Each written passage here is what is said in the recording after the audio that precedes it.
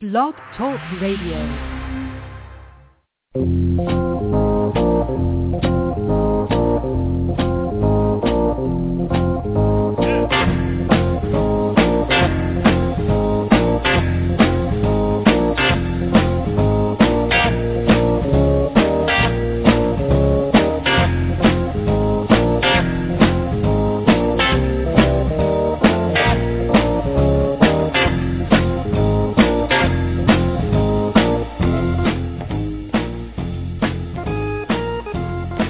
From Studio 111 via Radio Saigon and simulcast across the country via Blog Talk Radio and later bflow360.com, this is Fanatic Radio, America's premier sports music program. I'm your host, Mike Gardner, and join with me always, partner in crime, the notorious Ben Florence, live and direct. B-Flow, how are you this afternoon? I am doing great. Got off work a little bit early after doing a job down in South Jersey, and that was interesting. Transporting some ancient medical equipment to a donation place down near Trenton, which that was fun. But beyond that, everything's going swimmingly up here. How about wherever you may be? Still in the Lone Star State. It's 105 in the shade. But we have a good show for you on hand. We'll talk some new changes in Major League Baseball, some NFL training camp, and a little bag of tricks towards the end of the show. But we'll begin today in the NASCAR world with the Tony Stewart story. It's been a week since Stewart and had the incident in the New York dirt track featuring Kevin Ward Jr. as he elected to sit out the Watkins Glen race. This morning, however, after a new rule change by Robin Pemberton of NASCAR in that sufficient fines will be dished out if drivers were to leave their car for unknown circumstances, Stewart-Haas Racing went one bit further, hiring Jeff Burton to race the 14 car as Tony Stewart has announced to miss the second consecutive race. And here is what Executive Vice President of Stewart-Haas Racing, Brett Flood, addressed the media this morning at Michigan International Speedway. This decision was Tony's. Emotional week for him. He's grieving. Made the decision he's not ready to get in the race car. And we'll take it week by week, and it's going to be up to Tony when he's ready to get back in the car. It's been an emotional week for him. He's grieving, and anytime someone is lost, especially at a racetrack, it's tragic. It was a tragic accident, and he's dealing with quite a bit of grief. Now, we still have yet to hear from Stewart, other than the original statement he made for missing the Watkins Glen race. B-Flow, initial thoughts of a full week of Tony Stewart coverage. We've seen the good, the bad, and the ugly from the world media, just how naive many people are with the situation of dirt track racing, how this does not pertain to NASCAR, only through Tony Stewart. But he's missing his second consecutive race. What do you make of all of it? Well, I can't blame him. Ultimately, he definitely made the right decision. There really was no way he could race on last Sunday in the immediate aftermath of the incident. And I think that the team initially made mistakes where they said, it's business as usual. And that was Greg Zipadelli, who I believe is the competition director. That was a gaffe on their part. Of course, NASCAR had the stupid tweet, with heavy hearts, we turn our heads to the hashtag #CheeseIt350, or whatever that tweet was, and that was completely inane on NASCAR's part. I think Stewart's making a sound decision. I think that it has been a week, but the kid who died in this tragedy was buried at a funeral yesterday, and I think for Stewart, I think even now it's still too soon for him to come back in a race car after such an incident. I don't think he's worried about how the fans react or media coverage. I think legitimately whether this really is his decision. I'm sure Stewart-Haas Racing folks are obviously tuned in with this decision. I think that Stewart is simply right now even though we haven't heard that much, probably does not have the mental capacity in terms of being able to drive still so soon after this incident. Whatever anybody has made of it, it's obviously a tragedy, and it's also a little crazy that we're talking about Stewart now, and almost instead of the kid. But that's also kind of the nature of the game of the players involved. So I think Stewart, the team, I think he's making a good decision not to race. I wouldn't go as far to say that we won't see him again next year, but I still think that I'm still not even sold if he'll race next week as well. So it's definitely a tough period really for everybody involved. And I think Stewart, I would imagine that he would want to come back, race, try to put this past him. Obviously something so tragic that happened, it will be very hard for him to more or less move on. Well, smart for the Watkins Glen decision. This week I understand as well because I think he's waiting until all the legal bit of it is settled, until a verdict is reached, until he knows sort of what his destination is. Because it does seem sort of a bad move to continue to race when not all the answers have been, revealed.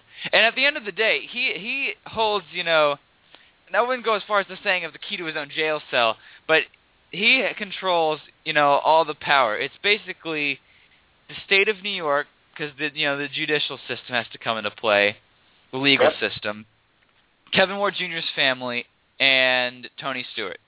And so far Stewart has, other than the statement, has been very quiet and has done the smart thing. He hasn't gone into the public. He hasn't gone back and raced. I don't think he's even shown up at the facilities. I think he's back in Indiana. So until he's ready, and of course psychologically, who knows how long that'll take. It could be weeks, days, it could be months. But I think, this week is understandable because the county sheriffs were saying this could be, handled in 2 weeks, and that was last week. So this week's understandably fine. Next week, it's a possibility he may or may not race. If it goes as far as, Richmond, which in that case would be a month since the accident, that's when you start to question, okay, how badly has this really affected Stewart? Because, like I said, at the end of the day, it's down to him. And, Brett Flood and Greg Zipadelli were saying, we have been in contact, but he's surrounded by, close family and friends. So they're going to try to keep Stewart out of this as much as you can.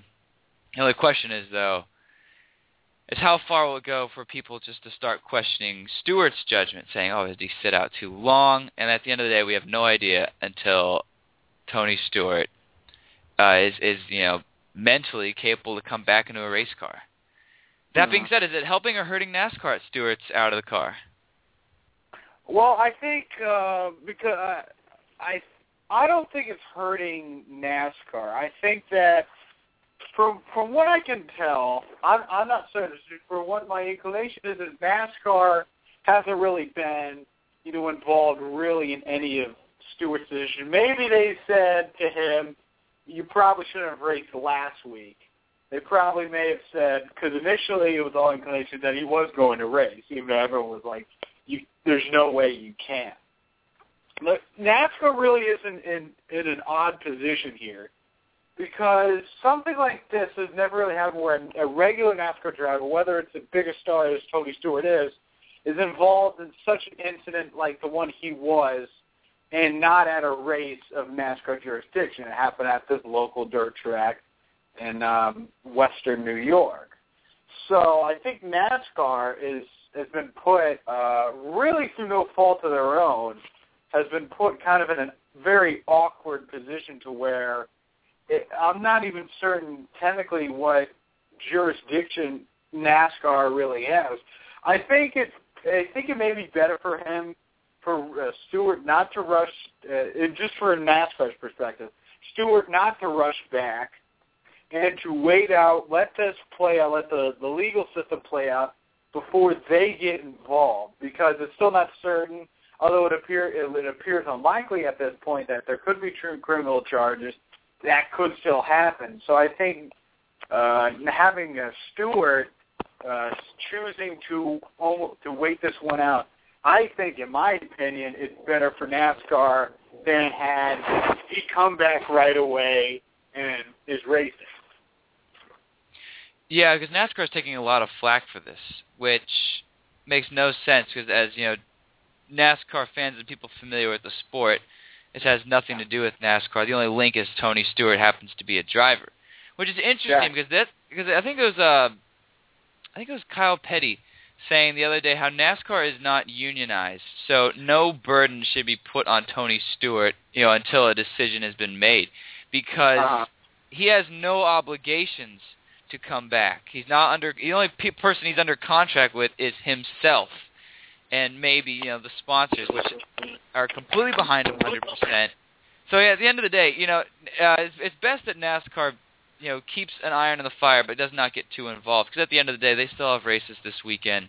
We had a great Watkins Glen racer, A.J. Allmendinger, won, putting catapulting him into the chase. And so now it's interesting, which just legally where it goes with Tony Stewart and the rest of the team to do the chase, because there's still 4 races remaining. And although there will be possibly no Tony Stewart, because he had to compete this in this race to go ahead. But we'll keep you posted here on Fanatic Radio on what indeed goes down with Tony Stewart and the NASCAR community and all the legal webs that are encompassing this story. But we'll move ahead to baseball news as fans can rejoice because as of January, the Major League Baseball gets a new commissioner. I have to say I'm tremendously honored by the confidence that the owners showed in me today, electing me to be the 10th commissioner of baseball. I agree with Bill. I have very big shoes to fill in following Commissioner Seelig. This was a very thorough and for the candidates, arduous process. I have to say, however, I enjoyed it. It was well run and well constructed.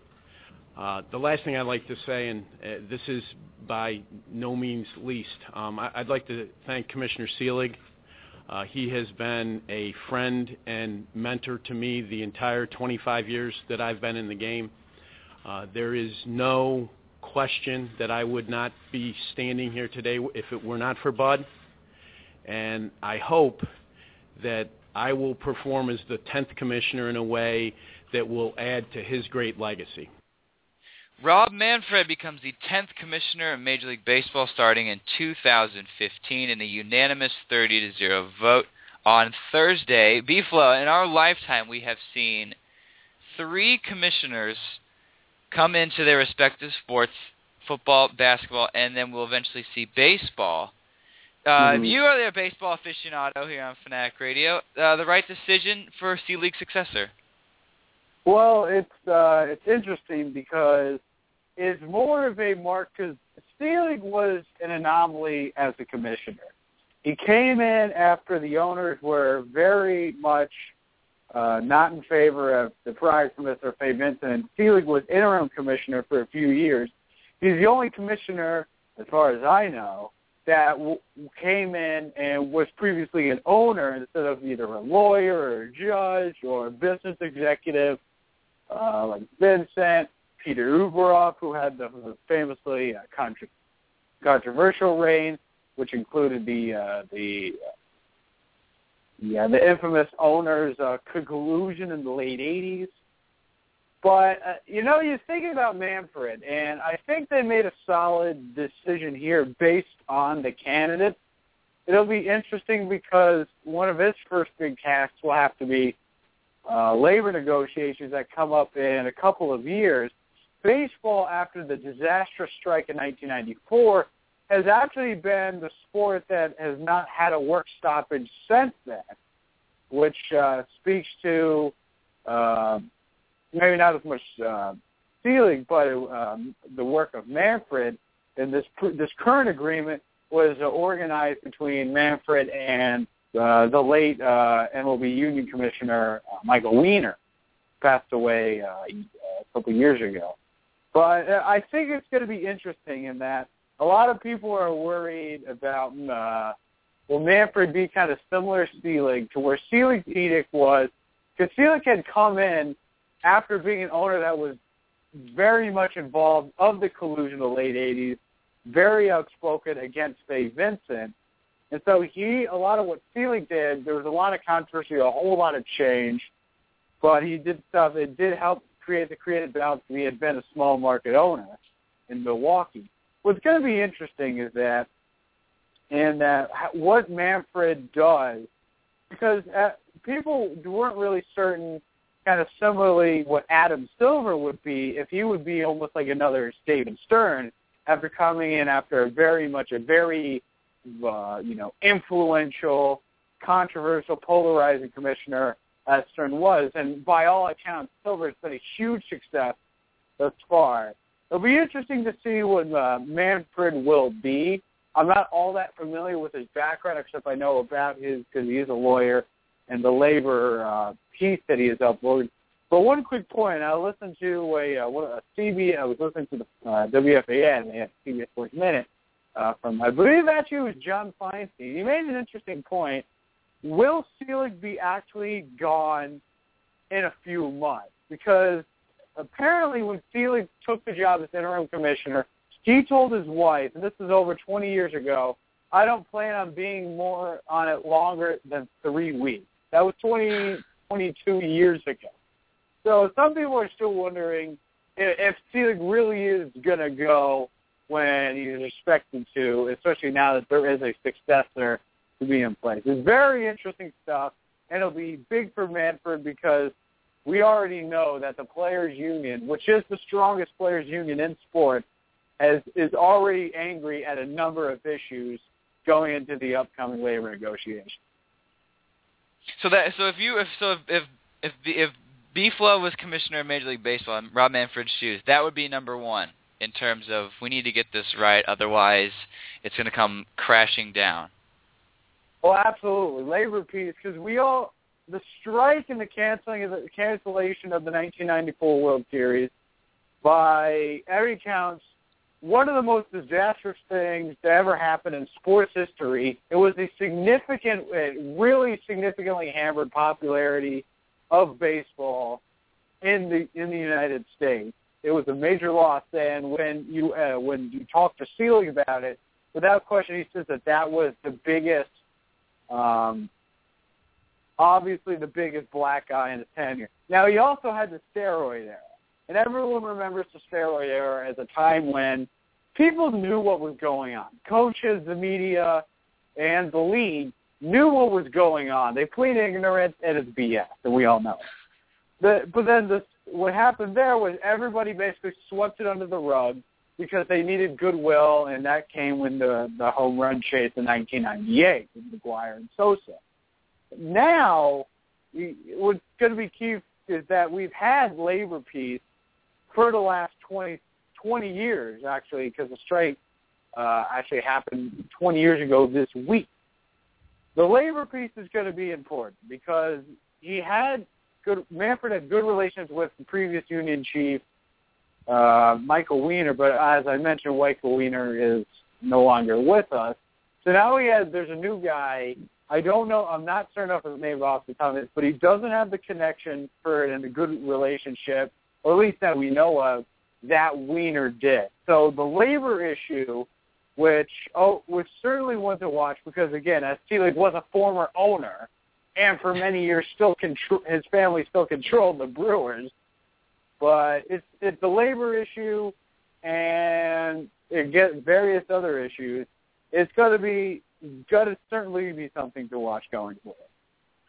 I'd say that and what he does with instant replay, because there's still controversy of, covering the plate and a few bad calls.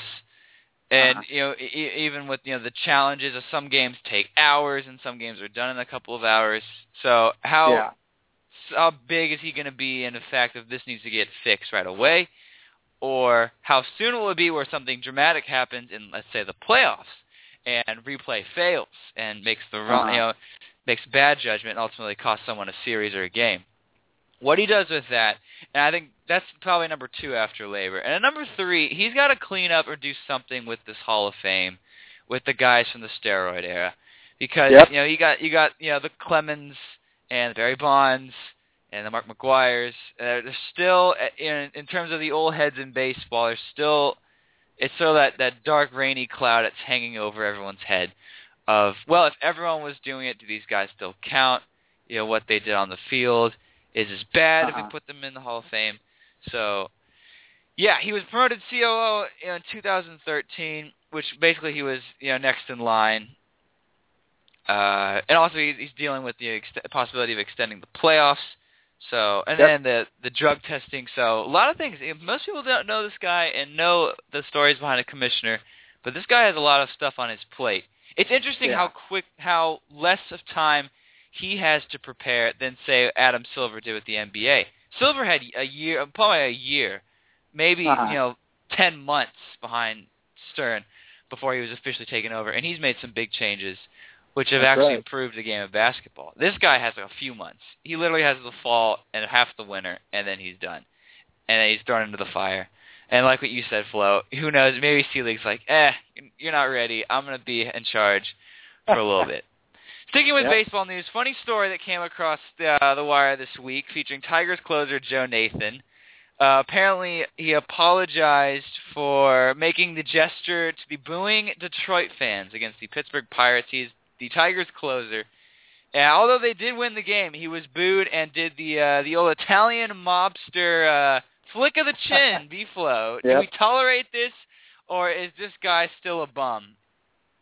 Well, I think that sometimes players certainly get frustrated with fans, as you saw in a moment such as that. He walked the first few runners, and he's been struggling, and Detroit for years has had issues the back end of the bullpen, and you can tell the Tigers fans and the Tigers who have really struggled of late. They tumbled out of first place in the AL Central.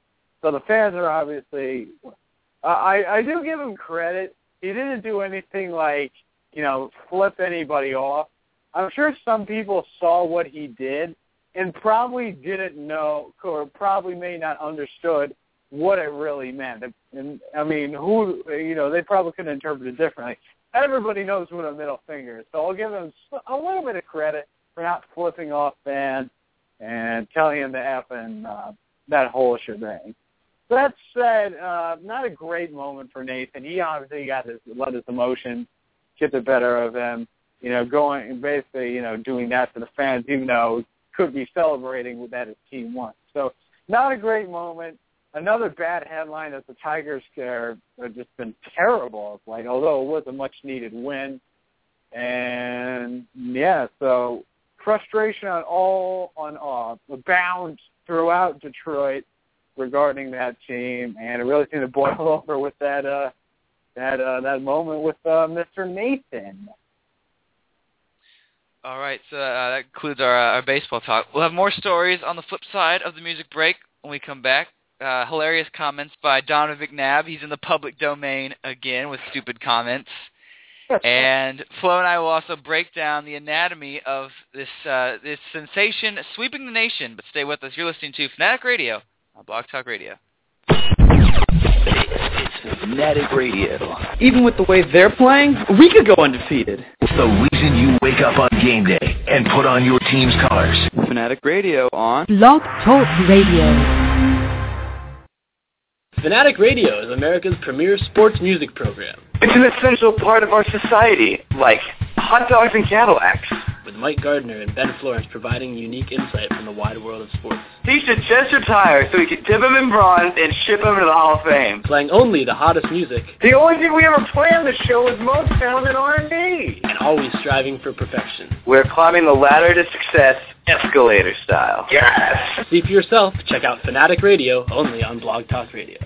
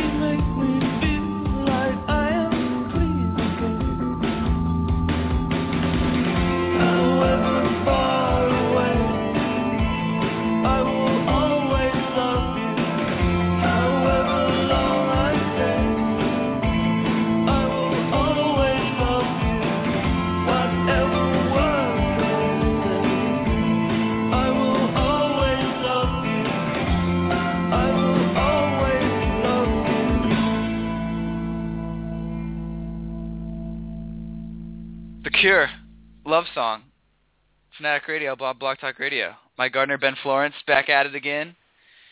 Flo, any news, offbeat oddity stories to report coming out of the week? Well, I guess that, preseason football continues. I know something everybody loves. It seems like the hot topic right now in the NFL has been Mr. John Football, as Jay and Dan of Fox Sports Live refer to him as, played relatively well, showed some promise in their preseason opener, which got a very strong ratings number, over 2 million viewers for NFL Network against the Lions. Now, people wondering, the Lions signing Rex Grossman, what could that mean for Brian Hoyer? But Brian Hoyer will be starting the Browns' next season opener. And also an interesting preseason news, Brady Quinn was announced as a Fox Sports college football and NFL analyst a couple weeks ago, but now he has just signed with the Miami Dolphins.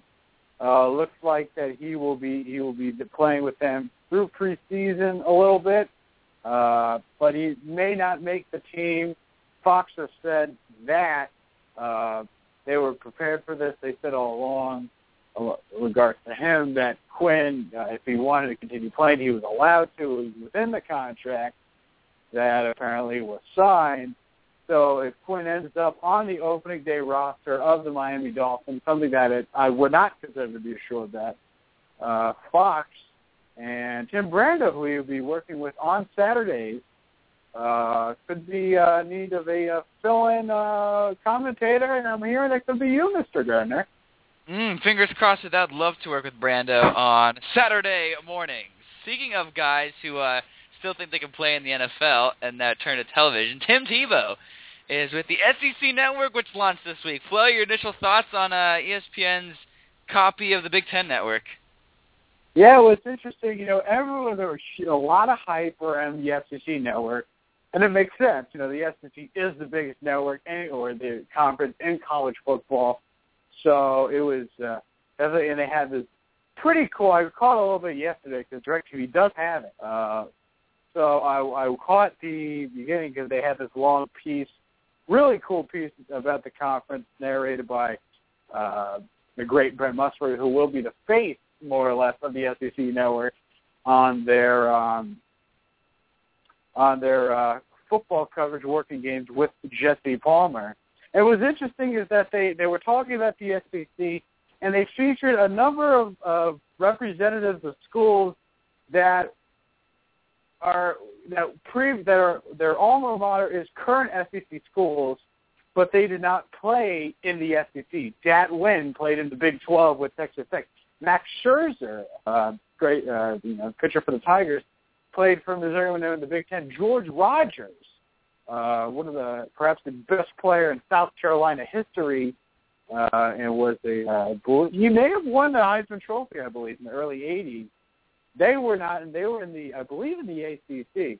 So, an interesting mark that people noted on the Twitter, and of course because one of their big shows will be their version of Game Day, SEC Nation, with Joe Tessitore, Paul Feinbaum, Marcus Spears, and the immortal Tim Tebow. And yesterday happened to also be, coincidentally, mind you, Tim Tebow's birthday, and there was a whole big thing, and they gave him a birthday cake. And the SEC Network is live.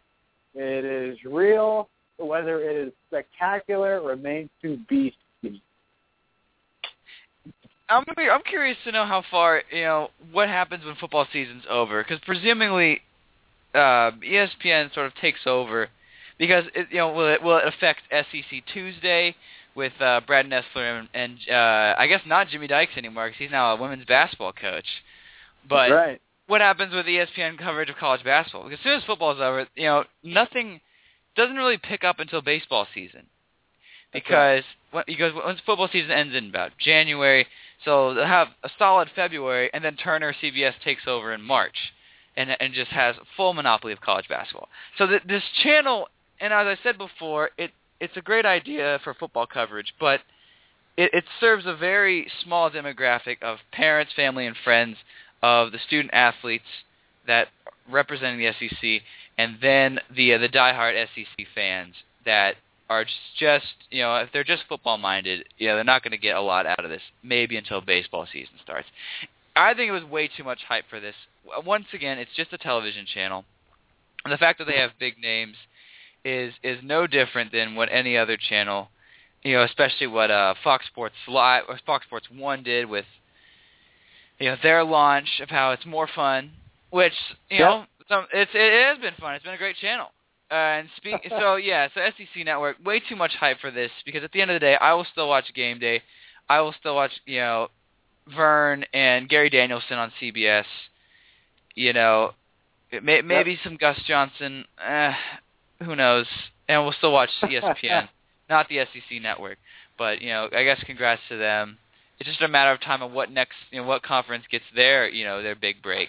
But speaking of Fox Sports 1, Donovan McNabb, a friend of the show, yes, is at it again, basically calling out the New York Jets, saying it's basically the Jets are garbage for running the Wildcat, featuring the NFL's own Mike Vick, who actually was a teammate with McNabb when Vick was with the Philadelphia Eagles.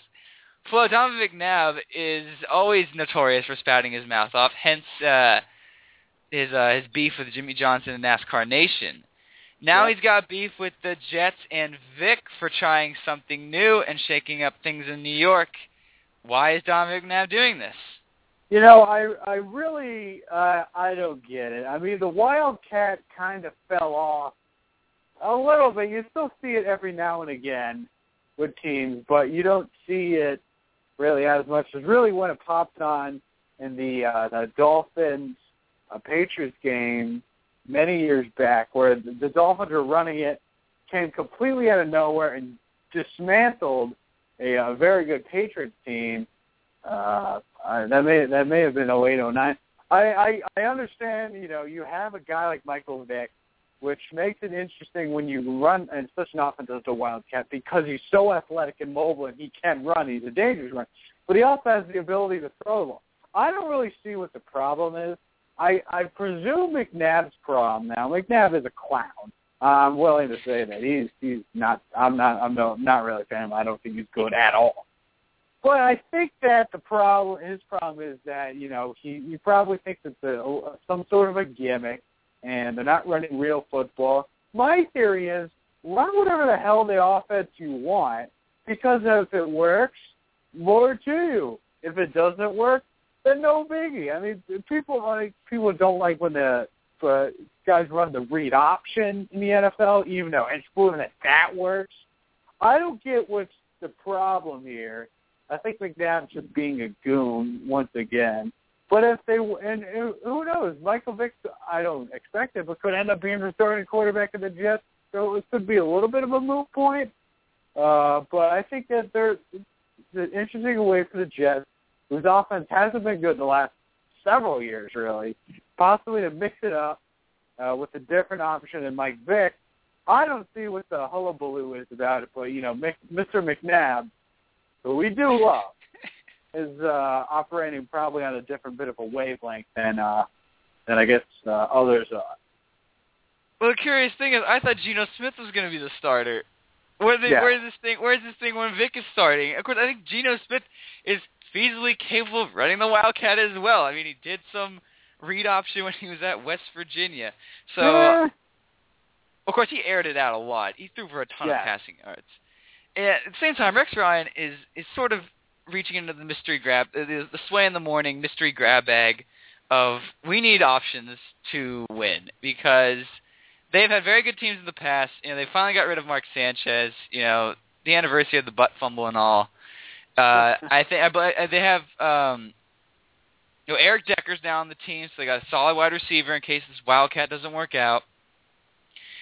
But at the end of the day, like you said, just do whatever you want. I don't care, because we saw Chip Kelly try to run Oregon's offense, and it got them to the playoffs with Nick Foles as quarterback. And now we have all this the criticism of what was going to happen with Eli Manning, with the new quarterback coach up in for the Giants, wanting him to throw 70% with a faster snap count, working down the play clock as quickly as possible so the Giants are going to have a sped-up offense. I said last week in the show, I think it's great, this sort of new wave of fast-paced football, much what we saw from the Eagles and LaShawn McCoy, who was the ground player of the year, or the rushing leader. I'm surprised that Vic is still willing to do this, because he did say the other day, I think it was a couple of weeks ago, that he's going to want us to play till he's 40. Now, I don't know if our good friend Father Time is going to tell him otherwise, but more power to him. And McNabb, it just goes to show that networks, invest way too much in guys and are satisfied with keeping guys that shoot their mouth off. But whatever. That's why we're on the radio, and no one gets to see our faces on television. Yet. Not yet. Yet. That being said, it's time to switch gears before we talk some basketball and golf news and other necessities. I want to talk a little bit about this little sensation that's sweeping the nation. Many must know it as the ALS Ice Bucket Challenge. Our own Barrio Ben Florence called me out yesterday with it. Apparently that has been extended because my brother called me out today. He nominated me today. So fans of the nation, I will be doing a video this weekend and posting it to various social medias as well as donating. But so this is where I want to do the whole backstory with this, because once upon a time on June 23rd, and I have the article in front of me on aueagles.com, which I will give many shout-outs to them in a minute. We posted a story towards the end of June with head coach Megan Jebbia of the women's basketball team, a couple assistants, and a basketball player. Did something called Chillin' for Charity Cold Water Challenge, basically which was started by Arizona women's basketball coach Nia Butts as a fundraiser for the K-Yow Cancer Fund, in which, if coaches, they had 48 hours to respond, and if they chose not to participate, it would have been a $250 donation to the K-Yow Cancer Fund, which, we know the AU women's and most of the women's college basketball programs wear pink for the Play for K Week, which is great. So it was mostly in the women's college basketball sphere, and then when D'Antoni's brother did it at Marshall, that's when it sort of inked into the men's basketball sphere. And mind you, that was in June, sort of in July. And then, ironically, towards the end of July, or towards the end of July, July 31st, a former captain of the Boston College baseball team, Peter Freitz, who was 29 years old and was diagnosed with ALS, started the Strike Out ALS campaign, ironically using the same ice bucket thing that Chillin' for Charity did. And so while that is Chillin' for Charity has been sort of pushed to the side, this ice bucket challenge thing has just exploded. And according to The Atlantic and Facebook statistics, more than 15 million people have posted it, including 9 million in this past week. And it's for a great cause.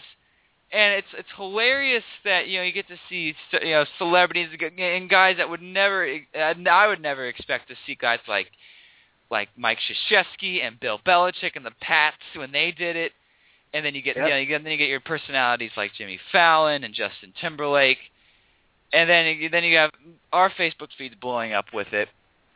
The fact that our gracious idols Mike and Mike did it, thus prompting B-Flow and I to do it. Yep. It's fantastic. However, it does have some flaws, and I definitely want to get your take on this.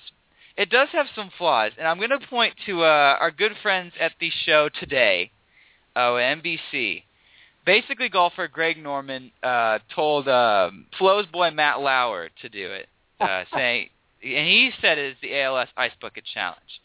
And then on the Today Show, a show a lot of people watch, Matt Lauer completely went 180 with it, did the Ice Bucket Challenge, but instead decided to give his money to hospice instead of ALS, which is fine because I've seen certain people say I'll give money to ALS, but more importantly give money to a different cause, which we always encourage here on Fanatic Radio to give money to cause, much like what I'm going to do as well. We'll support ALS, but at the same time we got money to charity for Parkinson's and breast cancer, and the American Heart Association, so people can do that.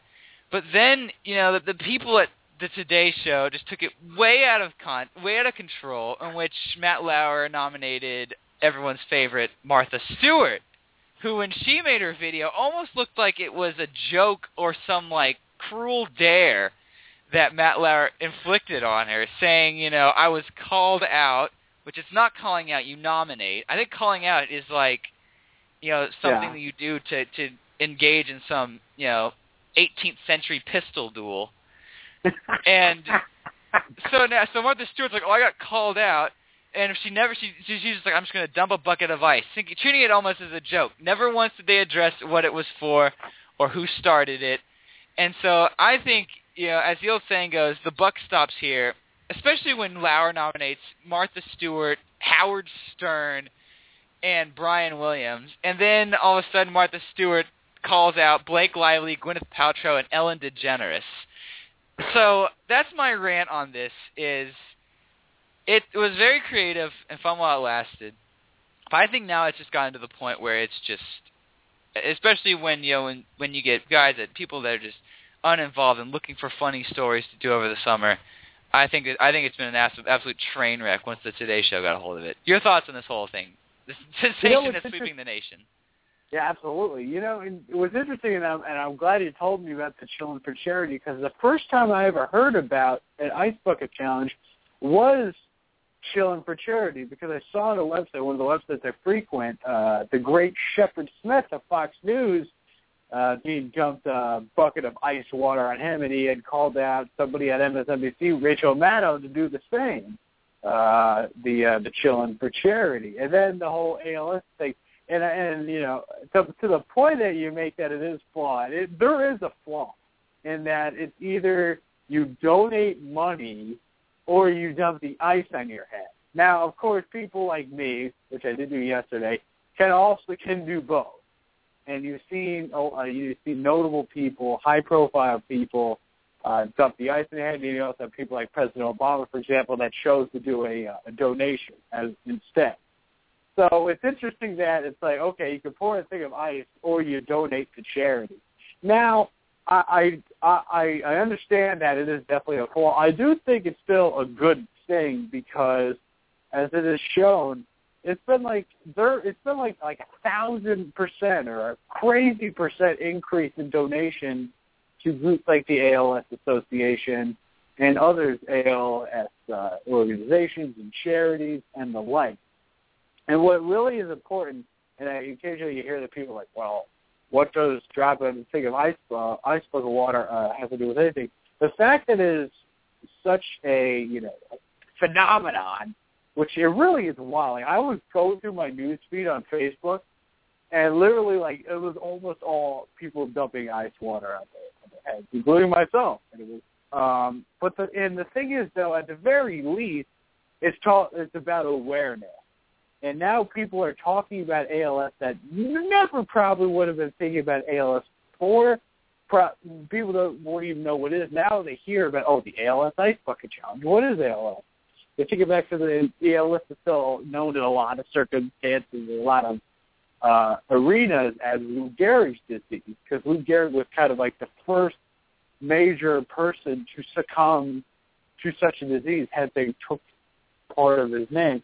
So it's definitely been interesting. As you know, there is flaws. I did note that, or as you noted, people like Matt Lauer didn't even mention ALS, and which kind of almost defeats the purpose. And I guess that is part of the flaw. But all in all, raising awareness, donating money to charity, that's not a bad thing as far as I can tell. So It's been an interesting whirlwind trend. So, but it's blown up all over the NFL. I saw a video of Eli Manning, Tom Coughlin, Giants, Jerry, the entire Patriots squad. He mentioned Krzyzewski. So it's really just been a wild whirlwind of such a sensation. And as you're right, it's the sensation that is taking the nation. just a matter of how long is it going to go. I mean, how long are these videos? Because, eventually this is different because it goes to a cause. It's unlike the Call Me Maybe or the Harlem Shake. This actually has, a lighthearted purpose to it. Or that whole, you remember the whole thing, the whole drinking thing. People would nominate somebody, and they would have to make like some crazy drink or drink something like chug multiple beers at once. And the problem with that was that people were like dying from that. Like people were taking that way too extreme. So, and I thought that was certainly that's certainly an interesting contrast because that was something that went viral, and really it didn't mean anything. I don't even know where the hell that came from. But yeah, much like planking and Tebowing. Yes. And so the other problem is how long is this going to go? Because it's a great idea for the summer, and I think it's only for the summer. The fact that you can beat the heat, dump water, and then if you actually have a soul, donate to a cause that some people, I'm pretty sure the majority of America has never heard of, myself being included, until you told me about the whole Lou Gehrig's disease. Like, oh, okay, 2 and 2 together. But are we going to? How long is this going to go? Because I'm worried we're going to be seeing just moronic fools doing this in like December, and we're going to get some guy in the middle of the street where it's just below freezing, dumping ice on his head. It's just how far is this going to go?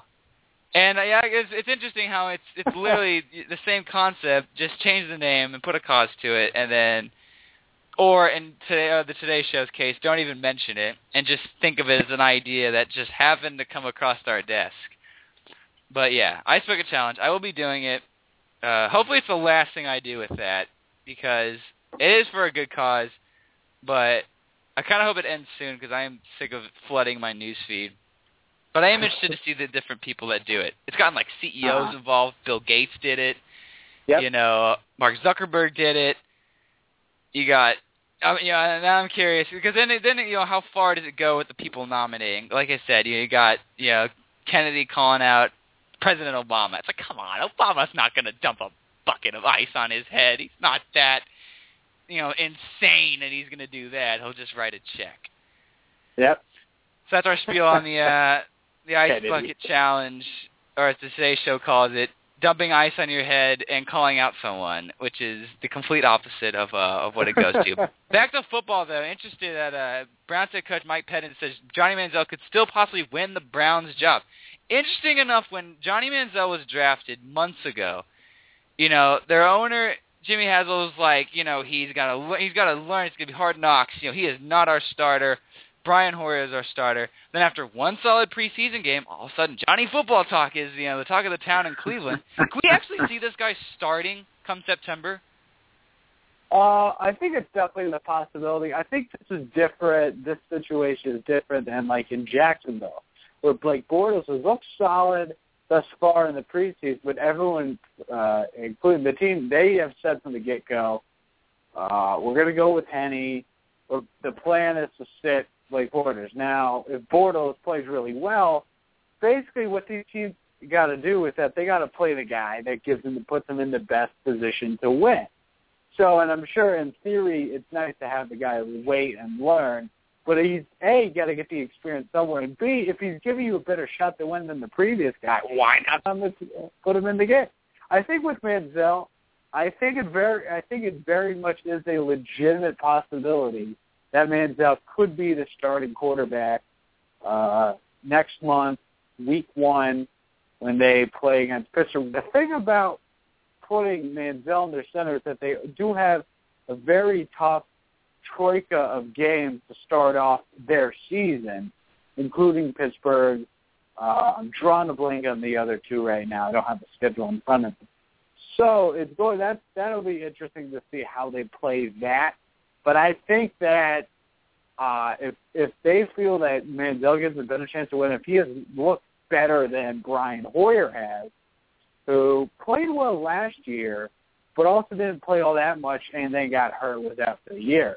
If they feel that Manziel is ready to go, I feel like then they'll start it. But I think if it's a tie between Hoyer and Manziel, I think they would go with Manziel. Or I think they would go with Hoyer. So you put a gun in my head right now, who would be starting week 1? I would still say Hoyer, but I would very much be trembling while making that comment. Well, fans can rejoice because on Monday night, the Browns Giant football will be starting against the Washington Redskins. I thought Hoyer was starting. Oh, who knows? I thought Manziel. I think I said Manziel was going to start with the first team in their second game. Oh well. Gotcha. That being said, their first game is against the Steelers, and would you want Johnny Football starting on the road at Heinz Field on September 7th? I don't think so, but who knows? Mm-hmm. Could prove us wrong. This guy could, he could completely change around. But apparently, he was late for a meeting, a couple of days after that Detroit game. So it's like, good. I'm glad to know Giant Football is still focused and ready. Even funnier, Hall of Fame wide receiver and Andre Reed, who just got enshrined in Canton, actually came out with a statement who the explicit is Johnny Manziel. So that shows us how much the world really cares about him. Yeah. Funny baseball news, by the way, B-Fly. You'll appreciate this. Your Bronx Bombers and the Yankees. Apparently, the Yankees PR staff took to our girl Kate Upton, telling her to not wear Tigers gear at Yankee Stadium. Flo, how dare they even tell her to not support the Tigers? Apparently she got in trouble because she was wearing a Tigers hat because she dated Justin Verlander. But Flo, how dare the Yankees tell Kate Upton what not to wear? I mean, the whole thing is kind of ridiculous because they wouldn't tell a regular fan, oh, you can't wear Tigers gear or any opposing gear to the ballpark. I mean, the whole thing is kind of ridiculous. And besides, what are they going to do if Kate Upton ends up going to another game at Yankee Stadium?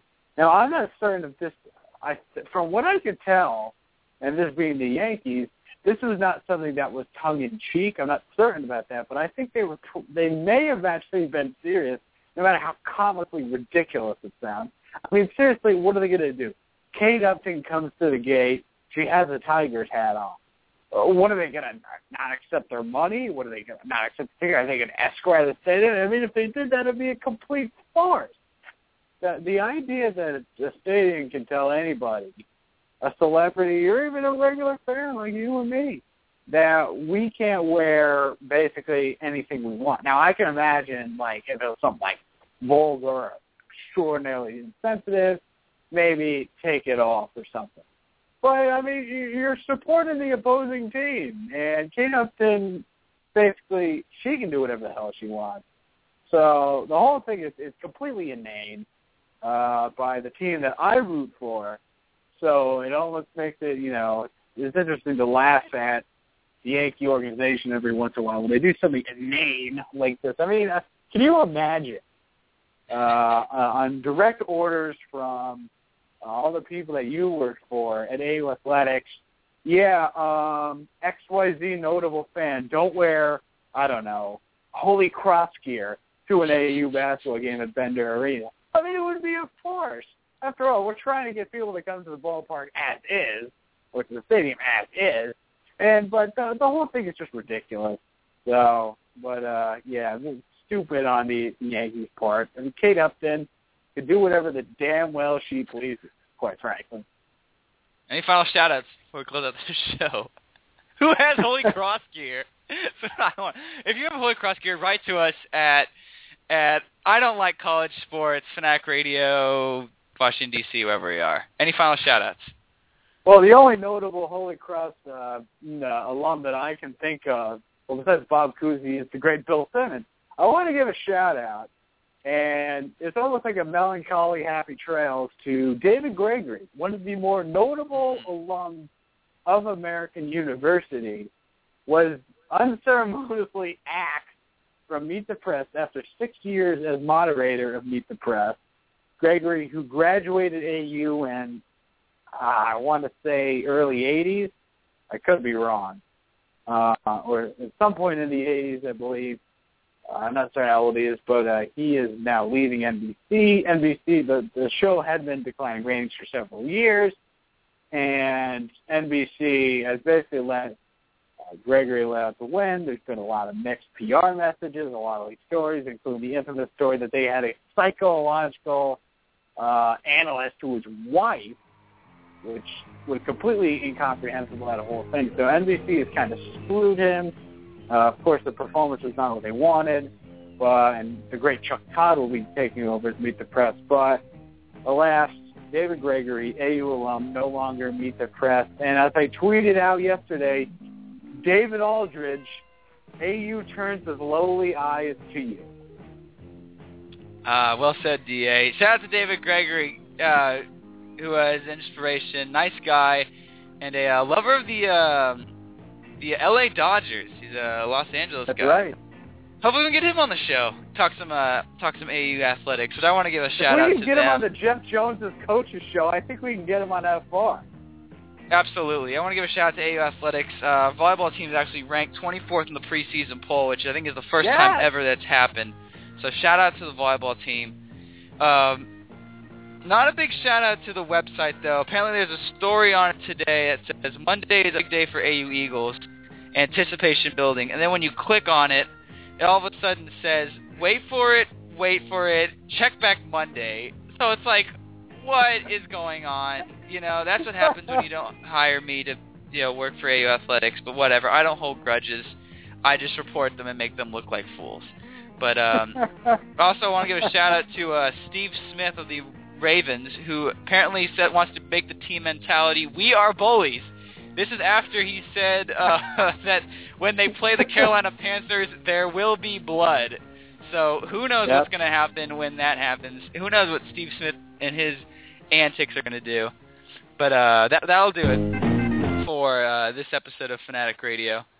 Go to blogtalkradio.com, bflow360.com, listen to the archives. Also check out the podcast on iTunes, and check out social media for B-Flow's Ice Bucket Challenge, and eventually mine this weekend, as it is 110 in the shade here in Dallas, Texas, so I'd be more than happy to do it for a good cause. But from all of us, we are back on the air next Friday, 4 to 5, on Blog Talk Radio. From the notorious Ben Florence, I'm Mike Gardner saying so long. We'll see you next time.